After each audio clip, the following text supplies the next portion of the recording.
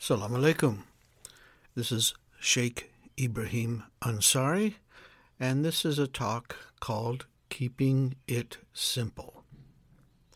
Spiritual systems often get bogged down in complexity, and whether it is the Enneagram or chakras, the Taifa, Kundalini, the tarot, or visualizing gods, any of these structures can easily become, in itself, a distraction.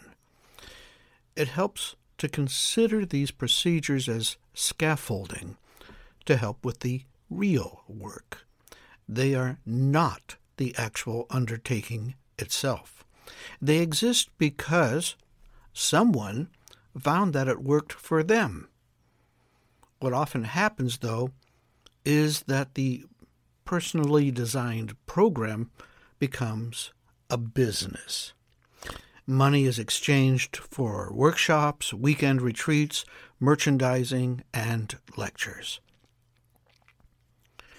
What we call the real work is the essence of alchemy, taking your crap and transforming it through time, focus, and effort into a mature human being. The framework of these various external systems are like safety cables, prams, or training wheels. They're supposed to eventually free you from systems so that you can become an authentic person. And we want human beings who are able to serve humanity and the world without poisoning their intention. As we pass through various perspectives of how we perceive reality, sometimes called maqams, there are traps at every level. One of these traps is to think you've got it, that you figured out how spiritual growth works. You are the Blessed One who knows how to reach the divine, or whatever you're calling it today. This is obviously a trap. Why? Because the only way to reach maturity, or the essence, is to continue humbly, sincerely, and with love. This trap functions by allowing you to imagine that you are smart, connected, powerful, and spiritual. It's like watching a mechanical toy on a tabletop, setting it in motion, winding it up, and watching it careen off the table onto the floor. Because if it is a brittle plastic, it's going to break.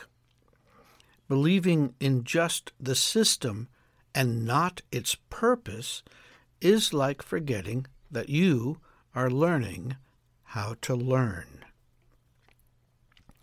You cannot take you to the higher realms of closeness to the friend.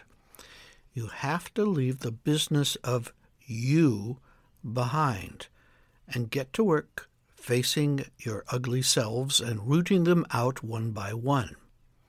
That is alchemy, the burning away of the dross, the unnecessary. It really takes effort. It is the hardest thing you will ever do.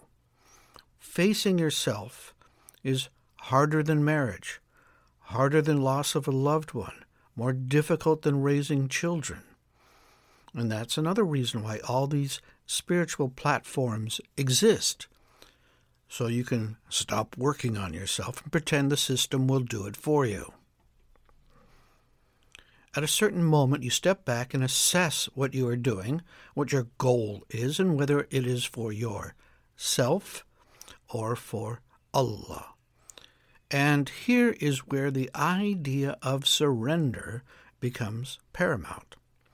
Surrender is the concept of learning how to let go of your trust in you and others, and to place that trust in the eternal. This shift of attention is the magnum opus.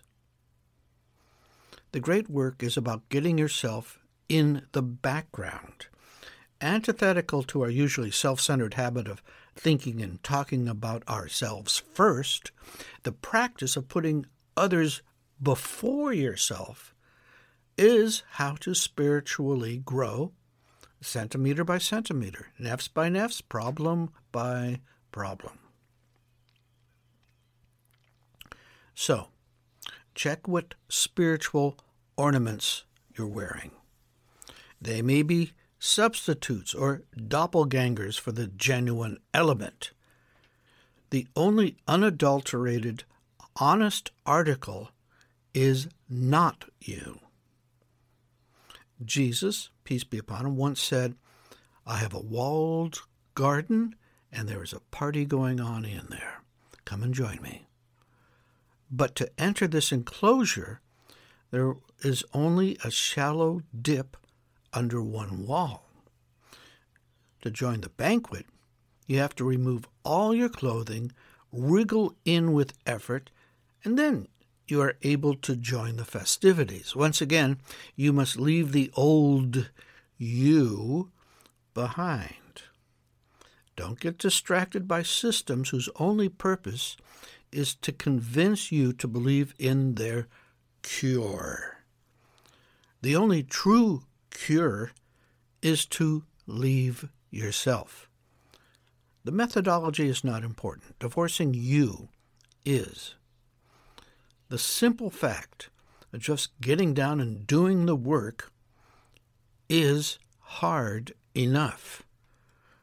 No system is designed for everyone, and part of your job is to find the way that is best for you. This requires window shopping, researching, experimentation, informational interviews, reading books, Googling. You must feel safe, nurtured, and challenged. Be wary of signs of spiritual abuse. See my articles on that subject.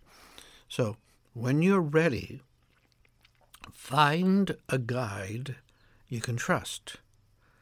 It's not going to be all puppies and unicorns. Thanks for listening. This is Sheikh Ibrahim Ansari. Assalamu alaikum.